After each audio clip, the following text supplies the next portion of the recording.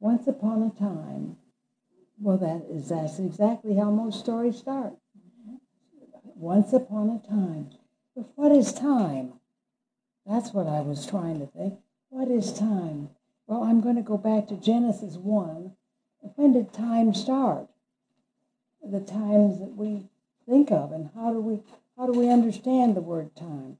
But notice, because in Galatians, in the fullness of time, God sent forth his Son, made of a woman, made under the law, to redeem those, that's you and me, that are under the law.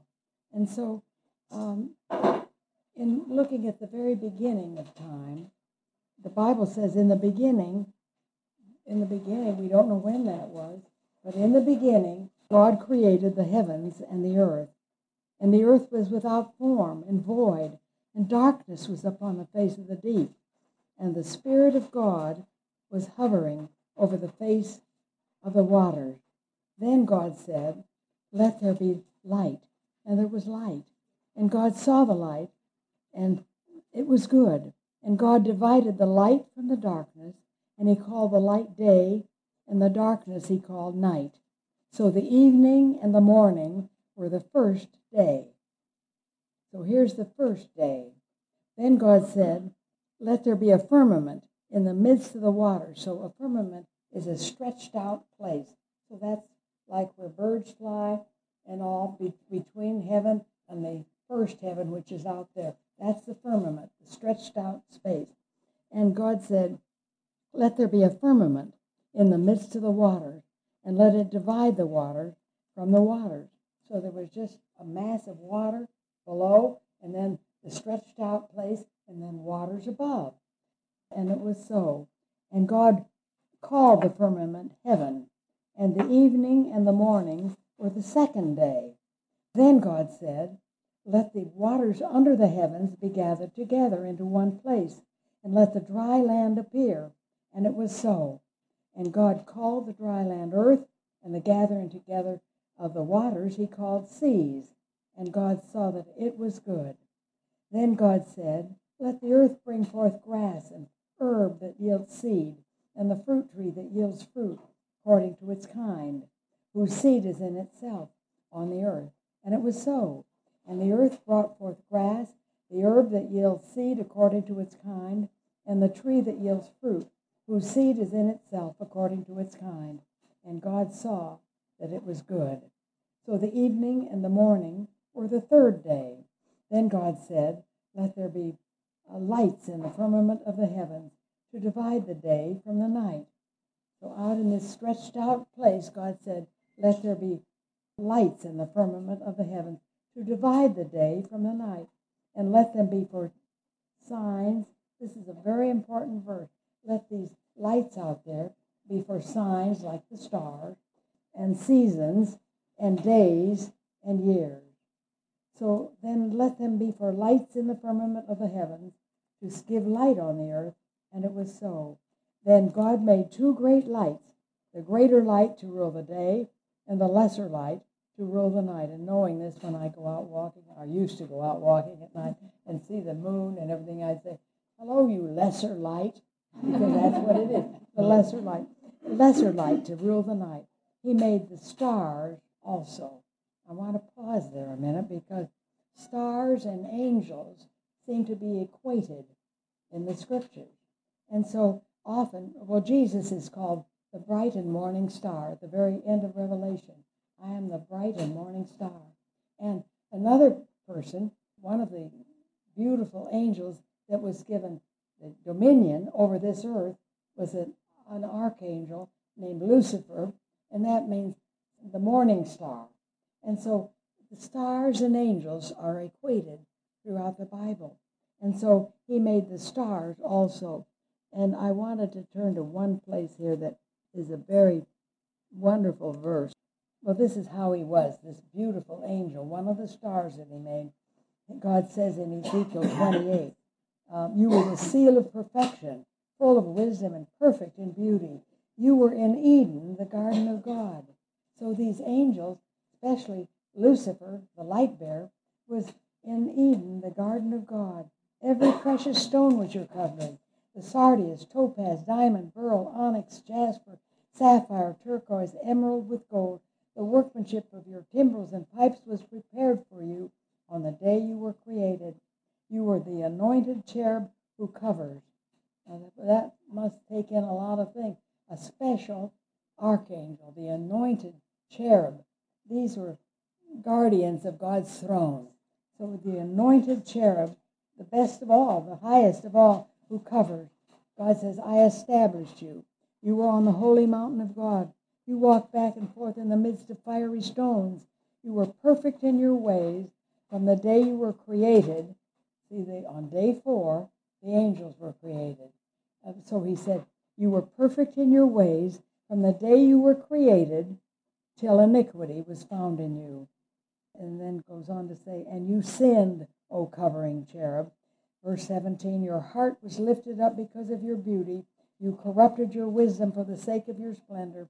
And God says, I cast you to the ground. I don't think he's done this yet.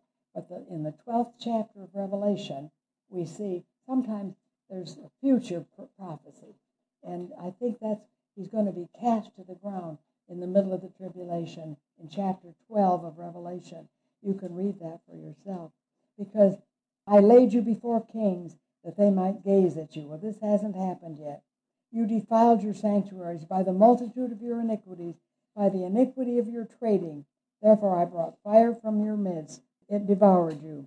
And some way God is going to destroy him forever.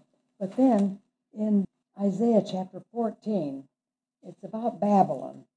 And it seems like all these ancient nations and world empires had an angel prince over them. And most of them were very, very evil. This is about Babylon falling. How you are fallen from heaven, O Lucifer, the light bearer, son of the morning. That's what that means, morning star. So he was a morning star, and he's now Satan. How you are cut down to the ground, you who weakened the nations. For you have said in your heart, I will, the 5 I wills, I will ascend into heaven. I will exalt my throne. So he had a throne. So this tells us that this earth, he's the God of this age, Jesus said. And so he had a throne. And when God made the stars and made the earth, he put Lucifer, the light bearer, over this earth as the angel prince to have dominion over it. And that leads me to this next part that we're going to in just a minute. But he said, how you are fallen from heaven, O Lucifer, son of the morning. How you are cut down to the ground, you who weaken the nations. You have said in your heart, I will ascend into heaven. I will exalt my throne. So he had a throne. They had thrones. And this earth was his throne. I will exalt my throne above the stars of God. Above all the other angelic beings that had thrones on maybe different planets, different worlds. But he said, I will also sit on the mount of the congregation on the farthest sides of the north. This tells us a little bit about God's throne. The heavens are out here where birds fly and airplanes fly. That's the first heaven. The second heaven is farther on, and the third heaven is where God dwells. He said, I will sit on the mount of the congregation. And the scientists say it, God's throne is in the farthest heights of the north. I will ascend above the heights of the clouds. I will be like the Most High. You see what his sin was? I want to be God. Yet you shall be brought down to Sheol, to the lowest depths of the pit, which is in the heart of the earth, Sheol, Hades. You're like an abominable branch. And notice what verse 20 says, you will not be joined. Just keep this in mind, Isaiah chapter 12. You will not be joined with them in burial because you have destroyed your land. And I'm not just sure, but maybe it was Israel. And slain your people. The brood of evildoers shall never be named. Prepare slaughter for his children. So this is this prophecy against Babylon. But behind Babylon was an angel prince. So back here we see in Genesis that God made the lesser lights to rule the night, and he made the stars also, angels too. So angels and stars are equated. God set them in the firmament of the heavens to give light on the earth. And I think this refers to the gospel and the stars. You know, when God made the constellations, he named the stars. He calls them all by name. We read in Psalms. He made them all, and he calls it by the name. But the names that he called them by have to do with the Bible story. So there's Virgo up there, and that's it. The virgin someday will bear a son. And then there'll be a mighty man grappling with a serpent. Well, see, all of this we see in the Bible, played out, but it's written in the stars first. And so we just love to look up there. The virgin will bear a son, and his name will be called Wonderful Counselor, not Wonderful Counselor. When people say that, it disturbs me. There's a comma after wonderful because he's a God of wonders, see? He is a wonderful counselor, but he is a counselor too. But when they read that from Isaiah, he's a wonderful, and he's counselor, the mighty God, the everlasting Father, the Prince of Peace. And so this is the wonderful one that God would send someday, the virgin Son, to bear our sins and to give us everlasting life. And so back in Genesis, back there, he made the stars also, and he set them in the firmament of the heavens to give light on the earth. So each of the constellations tell a story that later, see, there wasn't a written Bible then. How did people know all that they knew without a Bible? Well, they knew it from the stars. Each one of the constellations has sub-lessons in it. And so the whole Bible is written in the heavens. And people knew this way back. There are some books that, if you want to know about them, I have a couple here out there that if you want them, they're called God's Voice in the Stars. And it's just very fascinating to see what God has done. Later on, he said, after he made the stars, the evening and the morning were the fourth day. Verse 22, and God blessed them, saying, be fruitful and multiply, and fill the waters in the seas, and let birds multiply on the earth. So the evening and the morning were the fifth day.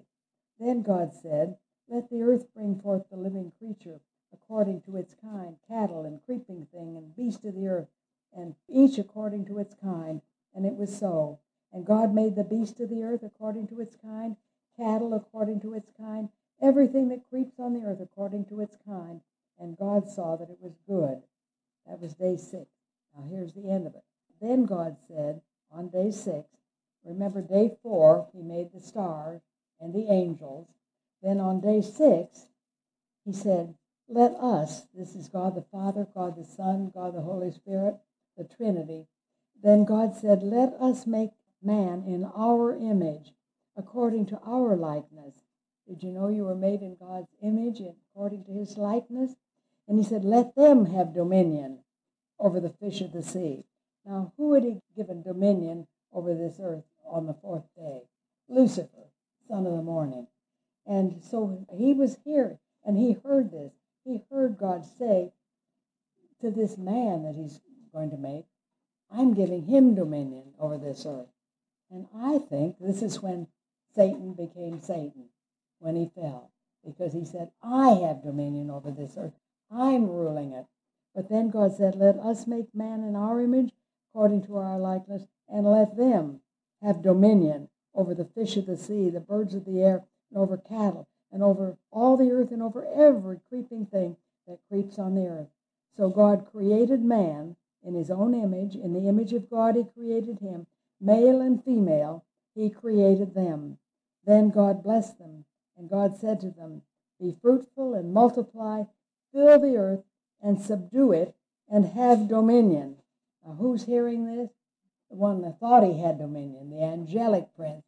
And he thought he was the one that had dominion. Now, God is giving this miserable creature of dust dominion over him.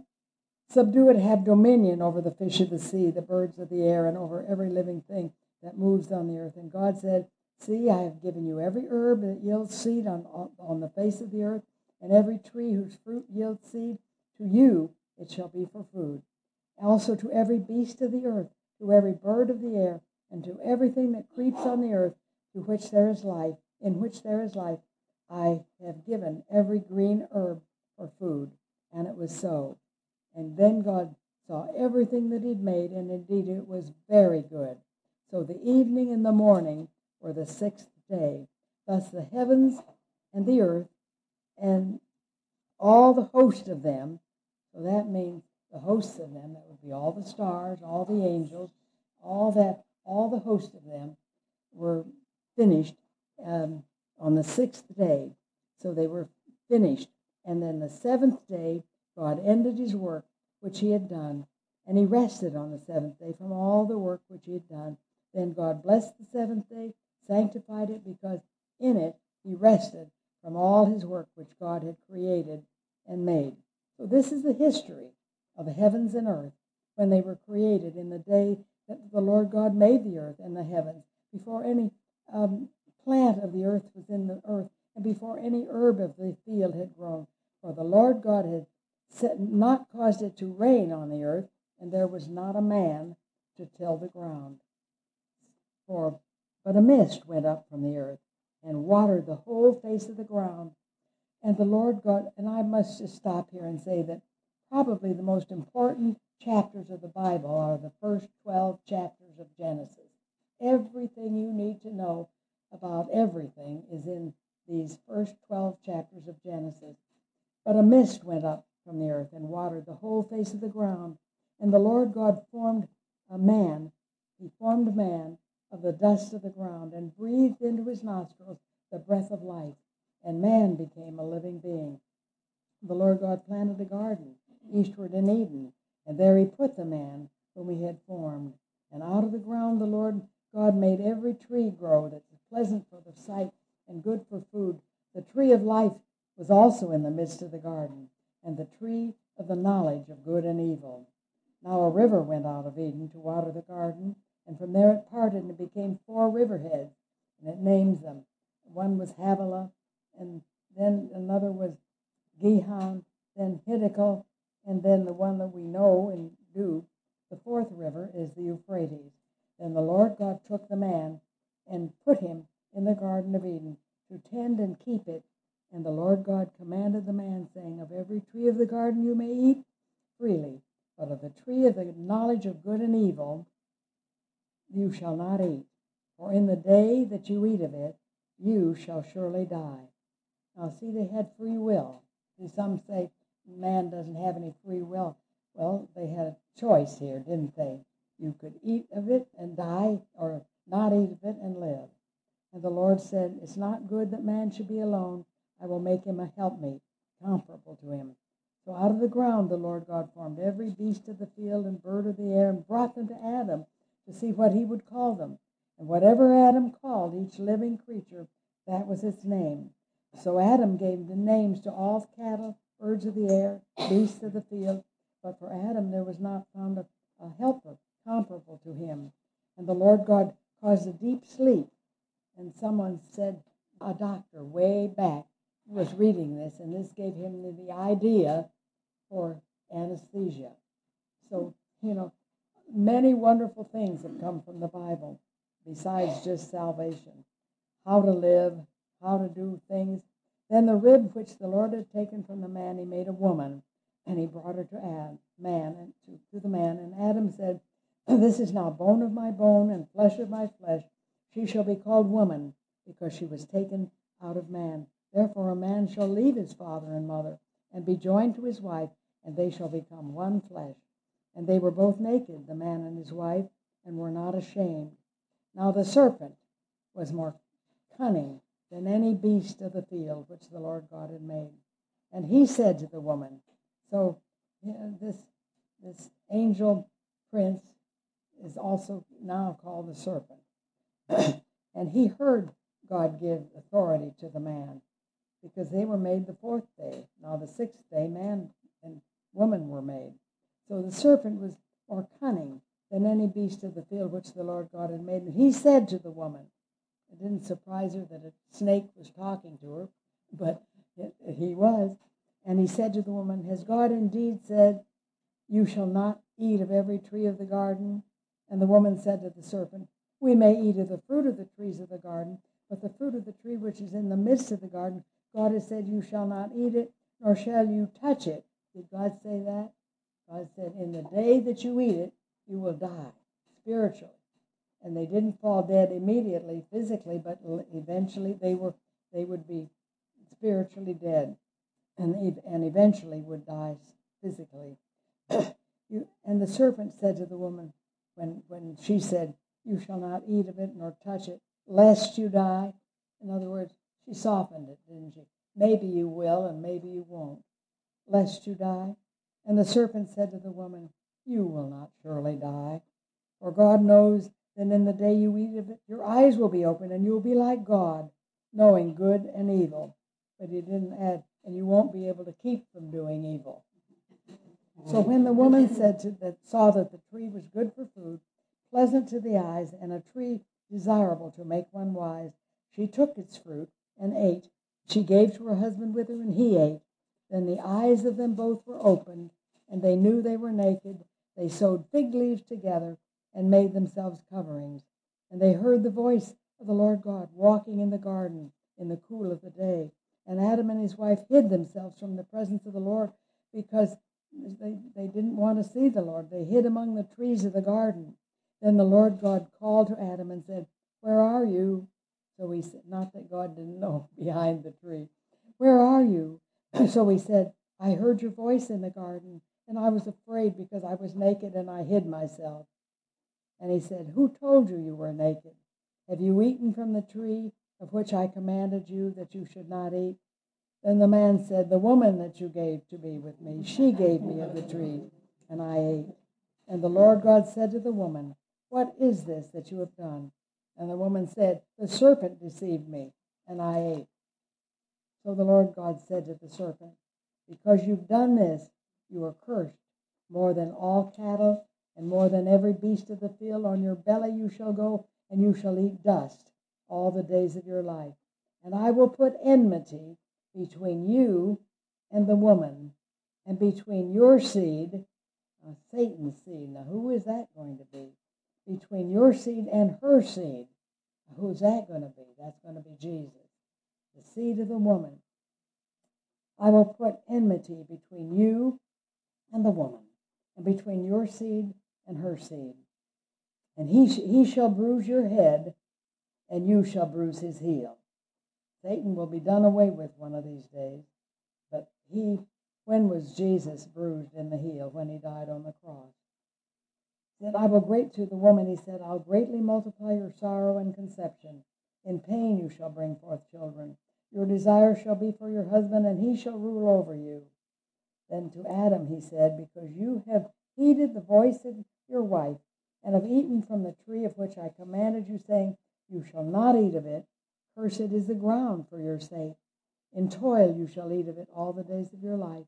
Both thorns and thistles it shall bring forth for you, and you shall eat the herb of the field. In the sweat of your face you shall eat bread till you return to the ground, for out of it you were taken for dust you are, and to dust you shall return. And Adam called his wife's name Eve, because she was the mother of all living. Also for Adam and his wife, the Lord God made tunics of skin and clothed them. So God covered their sin, and by the fact that they wore the tunics, it signified that they accepted God's way of having their sin covered over them. This is long before the Savior would come and take away our sin and take it to himself, and we would be clean before God when we believe in him as our Savior. And then the Lord said, behold, the man has become like one of us, God the Father, Son, and Holy Spirit, to know good and evil. And now lest he put forth his hand and take also of the tree of life and eat and live forever. Therefore the Lord God sent him out of the garden and to till the ground from which he was taken. So he drove out the man, and he placed cherubim. These are the guardians of God's throne. Cherubim at the east of the Garden of Eden, and a flaming sword which turned every way to guard the way to the tree of life, so they couldn't get to it and live forever as sinners. Then Adam knew his wife Eve, and she conceived and bore Cain, and said, I have gotten a man from the Lord. She thought this was the Savior promise, that your seed shall bruise the head of the serpent. So she thought Cain was the one. Well, we see Cain, not as Cain, we read in the New Testament, who slit his brother's throat with a sacrificial knife, is what the Hebrew says. Slit his brother's throat and killed his brother. And he was of the evil one. So God called to Cain and said, "Where's Abel, your brother?"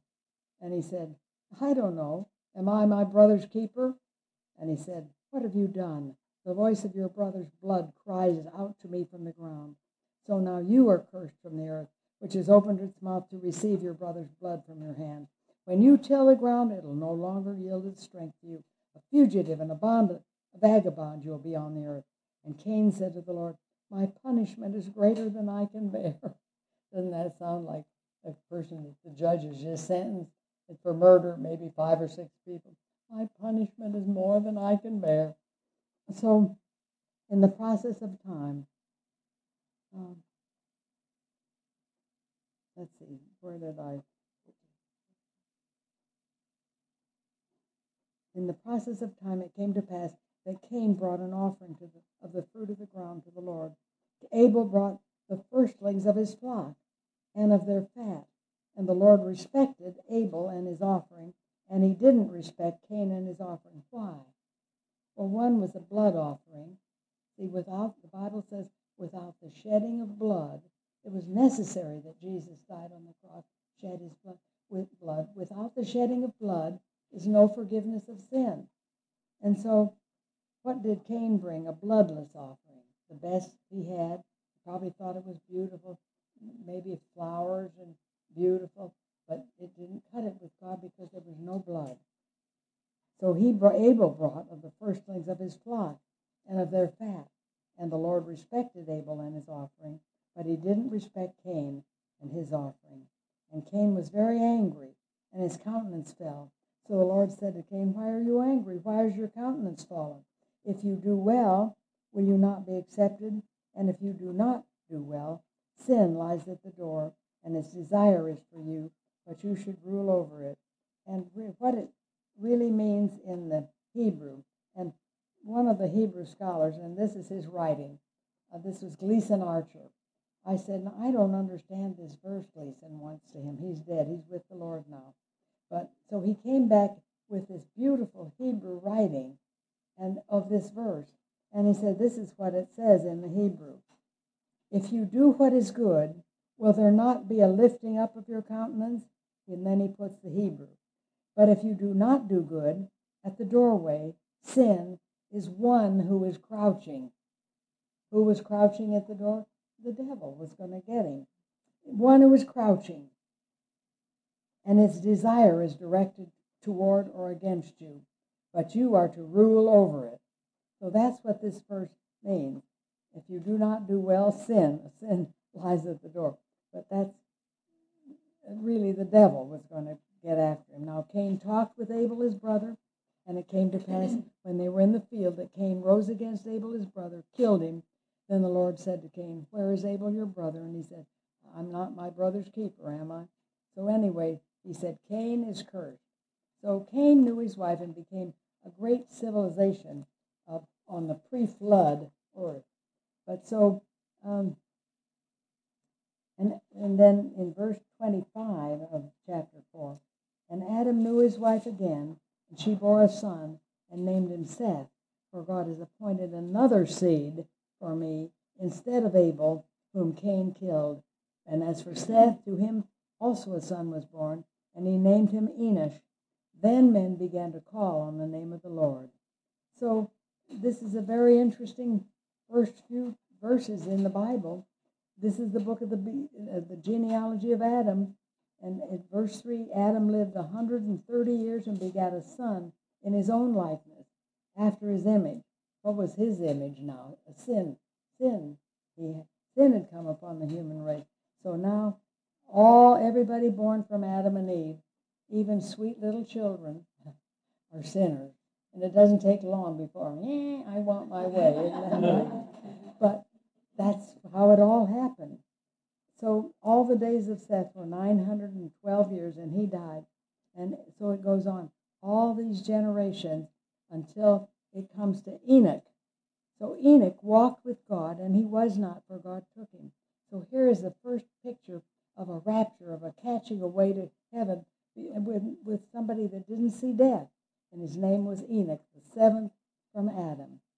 And so then all the days, so after he begat, Methuselah, Enoch walked with God, and then Methuselah lived 187 years and begat Lamech. After he begat Lamech, Methuselah lived 782 years and begat sons and daughters. So all the days of Methuselah were 969 years, and he died. And the Bible says that during the reign of Jesus, when he comes back and rules for 1,000 years, people will live a long time like this again. So this is nothing that Methuselah lived 969 years, and he died. But he died. Lamech lived 182 years and begat sons, and he called his name Noah, saying, "This one will comfort us concerning our work and the toil of our hands, because of the ground which the Lord God has cursed." And after he begat Noah, Lamech lived 595 years and begat sons and daughters. So all the days of Lamech were 777 years. His lifespan beginning to go down, and he died. And Noah was 500 years old, and Noah begat Shem, Ham, and Japheth. And now it came to pass, when men began to multiply on the face of the earth, and daughters were born to him, that the sons of God, these would be angels, in Job chapter 1. When you read Job chapter 1, it came to pass that God had a convocation in heaven, and he called the sons of God to talk to them. And he said to them, "Have you seen my servant Job? What a great guy he is. And he doesn't sin, and he loves me and serves me." But so the serpent said back to him, "Just put your hand on him and touch him, and he'll curse you to your face."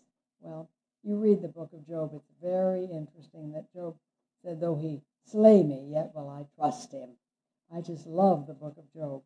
Now it came to pass, when men began to multiply, that the sons of God, these are angels, saw the daughters of men, and that they were beautiful, and they took them for themselves of all whom they chose.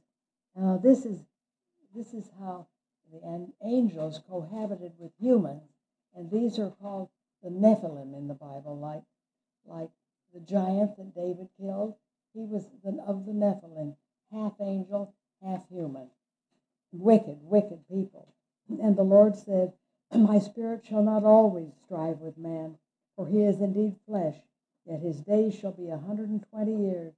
There were giants on the earth in those days, and also afterwards. So after the flood, there was an eruption of these angelic beings cohabiting with humans again, becoming giants on the earth again. Now, we don't have them today, I don't think, unless we find their bones someplace. But some say they have found some of their bones over in the Far East. I think that on the email, how many of you got an email with fascinating, wasn't it? This huge creature, human, but his bones. Anyway, so in those days giants were on the earth, and also after the flood, when the sons of God came into the daughters of men, and they bore children to them. These were the mighty men who were of old, men of renown. Then the Lord saw that the wickedness of man was great on the earth, and that every imagination, every intent of the thoughts of his heart was only evil continually. And the Lord was sorry that he made man on the earth, and was grieved in his heart.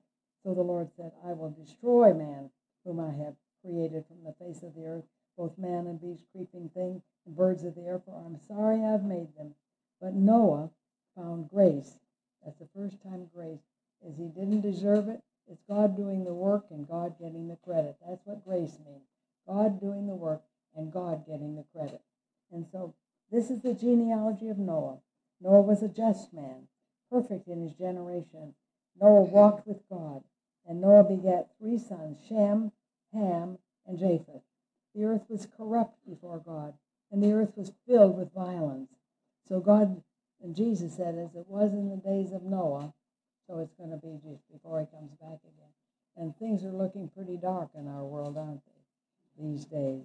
The earth was also corrupt before God, and earth was filled with violence. So God looked upon the earth, and indeed it was corrupt, for all flesh had corrupted their way on the earth. And God said to Noah, the end of all flesh has come before me, for the earth is filled with violence through them. And behold, I will destroy them with the earth. You make an ark of gopher wood, and make it inside and out, pitch it with pitch, so it'll be waterproof. And this is how you'll make it. So Noah was spared from this worldwide flood that came.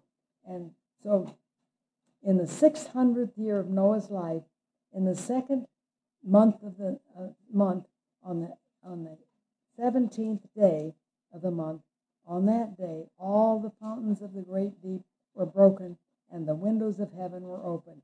So this global flood was just a terrific, one of the great things that have happened to this earth. And the waters, in fact, Dr. Morris's tape that I have, the flood last time and the fire next time. So I guess it's going to be, the earth is going to be wiped out by fire next time. But Christians won't be here. They'll be caught away to be with the Lord. The waters prevailed, and the mountains were covered, and all flesh died that moved on the earth, birds and cattle and beasts and every creeping thing that creeps on the earth, all in whose nostrils was the breath of life. So he destroyed all living things which were on the face of the ground, both man and cattle. They were destroyed from the earth. Only Noah and those who were with him in the ark remained alive, and the waters prevailed on the earth 150 days. So this was this terrible thing. So what was God going to do if all man except Noah was wiped out? So he's going to, from Noah's family now, with his three sons, Shem, Ham, and Japheth, he's got to fix things, and he's got to send his son someday. But this is way back in the Old Testament. So, and after the flood, he put the rainbow in the sky. He said, every time you see the rainbow, you'll know that I will never destroy the earth by water again. So these are the sons of Noah, and from these the whole earth was populated after the flood. And Noah began to be a farmer. He planted a vineyard, and he drank of the wine, and was drunk, and became uncovered in his tent. Then Ham, the father of Canaan, saw the nakedness of his father, and told his two brothers outside. But Shem and Japheth took a garment and laid it on both their shoulders and went backward, covered the nakedness of their father. And their faces were turned away, so they didn't see their father's nakedness. So Noah awoke from his wine and knew what his younger son had done to him. So something was done to him, probably a homosexual act, by this Hamitic, or Ham's son, or Ham himself. Cursed be Canaan. So it was probably Canaan, the son of Ham. Cursed be Canaan, the servant of servants shall he be to his brethren. And he said, blessed be the Lord God of Shem, and may Canaan be his servant. And may God enlarge Japheth, and may he dwell in the tents of Shem, and may Canaan be his servant. And so Noah lived after the flood 350 years. All the days of Noah were 959 years, and he died. So then in chapter 10 is the genealogy of the sons of Noah, and how it comes down further and further and further until the promise of the Savior would come. And so, so let's see. So back here, we're going to go back then. The promise of the Savior coming. And I'll have to see if I broke my hand also when I fell. And so it's hard for me to work with it. We'll start with Luke chapter 1, about bringing how God is going to fix things and change things.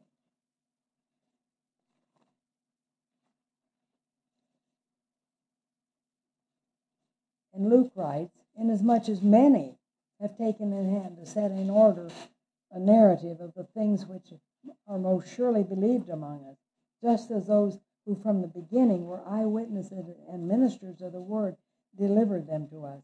It seemed good to me also, Luke says, having had perfect understanding of all things from the very first, to write to you an orderly account, O most excellent Theophilus, which means lover of God, that you may know the certainty of those things in which you were instructed. There was in the days of Herod, the king of Judea, a certain priest named Zacharias of the division of Abijah. His wife was of the daughters of Aaron, and her name was Elizabeth. And they were both righteous before God, walking in all the commandments and ordinances of the Lord, blameless. But they had no child, because Elizabeth was barren. And they were both well advanced in years. So it was that while he was serving as priest before God in the order of his division, according to the custom of the priesthood, his lot fell to burn incense when he went into the temple of the Lord. And the whole multitude of the people were praying outside at the hour of incense. Then an angel of the Lord appeared to him, standing on the right side of the altar of incense. And when Zacharias saw him, he was troubled, and fear fell upon him. But the angel said to him, "Don't be afraid, Zacharias, for your prayer is heard, and your wife Elizabeth will bear you a son, and you will call his name John. And you will have joy and gladness, and many will rejoice at his birth.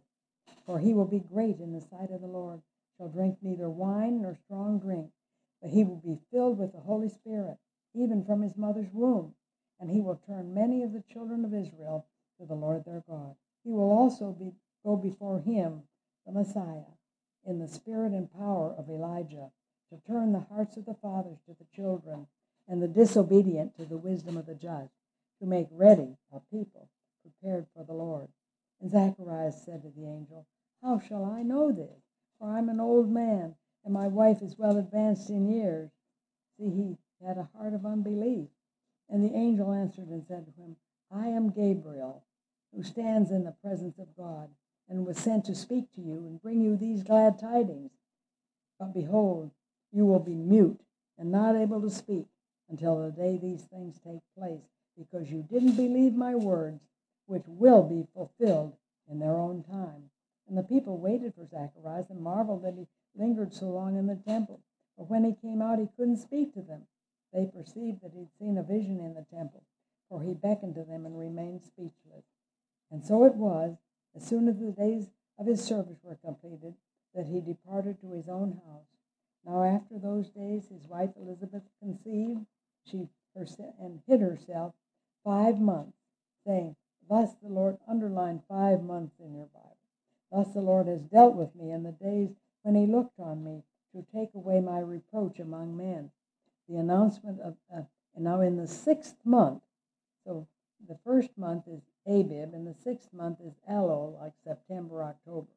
Now in the 6th month, the angel Gabriel was sent by God to a city of Galilee named Nazareth, to a virgin betrothed to a man whose name was Joseph, and he was of the house of David. The virgin's name was Mary. And having come in, the angel said to her, "Rejoice, highly favored one, the Lord is with you. Blessed are you among women." But when she saw him, she was troubled at his saying, and considered what manner of greeting this was. Then the angel said to her, "Don't be afraid, Mary, for you found favor with God. Behold, you will conceive in your womb and bring forth a son, and shall call his name Jesus. He will be great, and will be called the Son of the Highest. And the Lord God will give him the throne of his father David." Now, where was David's throne? Jerusalem, right? But he hasn't come there yet. But when he comes back again, he'll come right to Jerusalem, and he will rule for 1,000 years from David's throne. And he will reign over the house of Jacob forever, and of his kingdom there will be no end. Then Mary said to the angel, "How can this be, since I don't know a man?" And the angel answered and said to her, "The Holy Spirit will come upon you, and the power of the Highest will overshadow you. Therefore, also, that Holy One who is to be born will be called Jesus." The reading of Mary, that the babe leaped in her womb, and Elizabeth was filled with the Holy Spirit. Then she spoke with a loud voice and said, "Blessed are you among women, and blessed is the fruit of your womb." So already the baby was on the way. At the very moment the angel said, "You're going to have a baby," zap, the Holy Spirit put Jesus in her womb. "And blessed be the fruit of your womb." Not will be, but be. And why is this granted to me that the mother of my Lord should come to me. For indeed, as soon as the voice of your greeting sounded in my ears, the babe leaped in my womb for joy. And blessed is she who believed, for there will be a fulfillment of those things which were told her from the Lord. And so Mary gives this wonderful psalm. My soul magnifies the Lord. My spirit is rejoiced in God, my Savior, for he's regarded the lowly estate of his maidservant. And behold, henceforth all generations shall call me blessed. So if John was born in December, Jesus born 6 months later, December, January, February, March, April, May, June, probably at the Feast of Pentecost, when the church started, when the Holy Spirit came and started the church. But so that's when his birth was, June. Mary remained 3 months and returned to her house. Now Elizabeth's full time came for her to be delivered. She brought forth a son. When her neighbors and relatives heard how the Lord had shown great mercy to her, they rejoiced with her. And so it was on the 8th day they came to circumcise the child. And they would have called him by the name of his father, Zacharias. And his mother answered and said, No, he shall be called John. But they said to her, There's no one among your relatives who's called by this name. So they made signs to his father. What would you have him called? And he asked for a writing tablet and wrote, saying, His name is John. And they all marveled. Immediately his mouth was opened and his tongue loosed, and he spoke, praising God. Then fear came on all who dwelt around them, and all these sayings were discussed throughout all the hill country of Judea. And all those who heard them kept them in their hearts, saying, What kind of child shall this be? And the hand of the Lord was with him. So his father Zacharias, filled with the Holy Spirit, prophesied, saying, Blessed be the Lord God of Israel. He has raised and redeemed his people, and has raised up a horn, or a king, or a kingdom of salvation for us in the house of his servant David, as he spoke by the mouth of his holy prophets, who have been since the world began, that we should be saved from our enemies and from the hand of all who hate us, to perform the mercy promised to our fathers, and to remember his holy covenant. And then he says, And you, child, John, will be called the prophet of the highest, for you will go before the face of the Lord to prepare his ways, to give knowledge of salvation to his people by the remission of their sins, through the tender mercy of our God, with which the day spring from on high. Now, day spring from, that's another name, the morning star. The day spring from on high, that's another name for Jesus. The morning star has visited us to give light to those who sit in darkness and the shadow of death, to guide our feet into the way of peace. So John grew, became strong in spirit, and was in the desert till the day of his manifestation to Israel. But it came to pass in those days that a decree went out from Caesar Augustus, that all the world should be registered. Thus, the census first took place, so it had never happened before. It first took place. God wanted a record of the exact time of his son's coming. The census first took place while Quirinius was governor of Syria. So all went to be registered, everyone to his own city. And Joseph also went up from Galilee, out of the city of Nazareth, into Judea, to the city of David, which is called Bethlehem, because he was of the house and lineage of David, to be registered with Mary, his betrothed wife, who was with child. So it was, that while they were there, the days were completed for her to be delivered. And she brought forth her firstborn son, wrapped him in swaddling cloth, laid him in a manger, because there was no room for them in the inn. Now there were in the same country shepherds living out in the fields, keeping watch over their flock by night. And behold, an angel of the Lord stood before them, and the glory of the Lord shone round about them, and they were greatly afraid. Then the angel said to them, Don't be afraid, for behold, I bring you good tidings of great joy, which will be to all people. For there is born to you this day in the city of David a Savior, who is Christ the Lord. And this will be the sign to you. You will find a babe wrapped in swaddling cloth, lying in a manger. And suddenly there was with the angel a multitude of the heavenly host, praising God and saying, not singing, saying, Glory to God in the highest, and on earth peace, goodwill toward men. So it was when the angels had gone away from them into heaven, the shepherds said one to another, let's go and see to Bethlehem and see this thing that has come up to pass, which the Lord has made known to us. They came with haste and found Mary and Joseph and the babe lying in a manger. And when they had seen him, they made widely known the saying which was told them concerning this child. And all who heard it marveled at those things which were told them by the shepherds. But Mary kept all these things and pondered them in her heart. Then the shepherds returned, glorifying and praising God for all the things that had been told them. But then Matthew comes along, the next part of the story, to Matthew chapter 1. After Jesus was born, chapter 2, in Bethlehem of Judea, in the days of Herod the king, behold, wise men from the east came to Jerusalem, saying, where is he who has been born King of the Jews?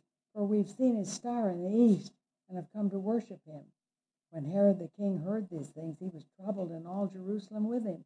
And when he had gathered all the chief priests and scribes of the people together, he inquired of them where the Christ was to be born. So they said to him, in Bethlehem of Judea, for this the prophet said, Micah, but you, Bethlehem, in the land of Judah, are not the least among the rulers of Judah, for out of you shall come a ruler who will shepherd my people Israel. Then Herod, when he had secretly called the wise men, determined from them what time the star appeared. And he sent them to Bethlehem and said, go and search diligently for the young child. When you found him, bring back word to me, that I may come and worship him also. When they heard the king, they departed, and behold, the star which they had seen in the east went before them, till it came and stood over where the young child was. When they saw the star, they rejoiced with exceedingly great joy. And when they had come into the house, so this is sometime later, isn't it? Not in the manger, at the manger, there he's now in a house. They saw the young child with Mary his mother, and fell down and worshipped him. Maybe he was 3 years old by now. When they opened their treasures, they presented him gold, frankincense, and myrrh. Then, being divinely warned in a dream that they shouldn't return to Herod, they departed for their own country another way. And now when they had departed, an angel of the Lord appeared to Joseph in a dream, saying, arise, take the young child and his mother, and go to Egypt. Flee there, stay there, until I bring you word, for Herod will seek the young child to destroy him. And when he arose, he took the young child and his mother by night, and departed for Egypt, and was there until the death of Herod, that it might be fulfilled which was spoken by the Lord through the prophet, saying, out of Egypt I called my son. So this is part of the birth of Jesus Christ. And aren't you glad he came so long ago? And he's coming back. Now I think his second coming, or his coming for his church, is going to be the next thing in God's plan. That one of these days there'll be a shout from heaven. The Lord will shout from heaven, and the voice of the Lord will call, and the dead in Christ will be raised first. Then you and I, who are alive and remain, will be caught up together with him in the cloud to meet the Lord in the air, and thus we'll ever be with the Lord. So this could happen very soon, this week. That's what we keep looking for. Keep looking up for the Lord to come for us.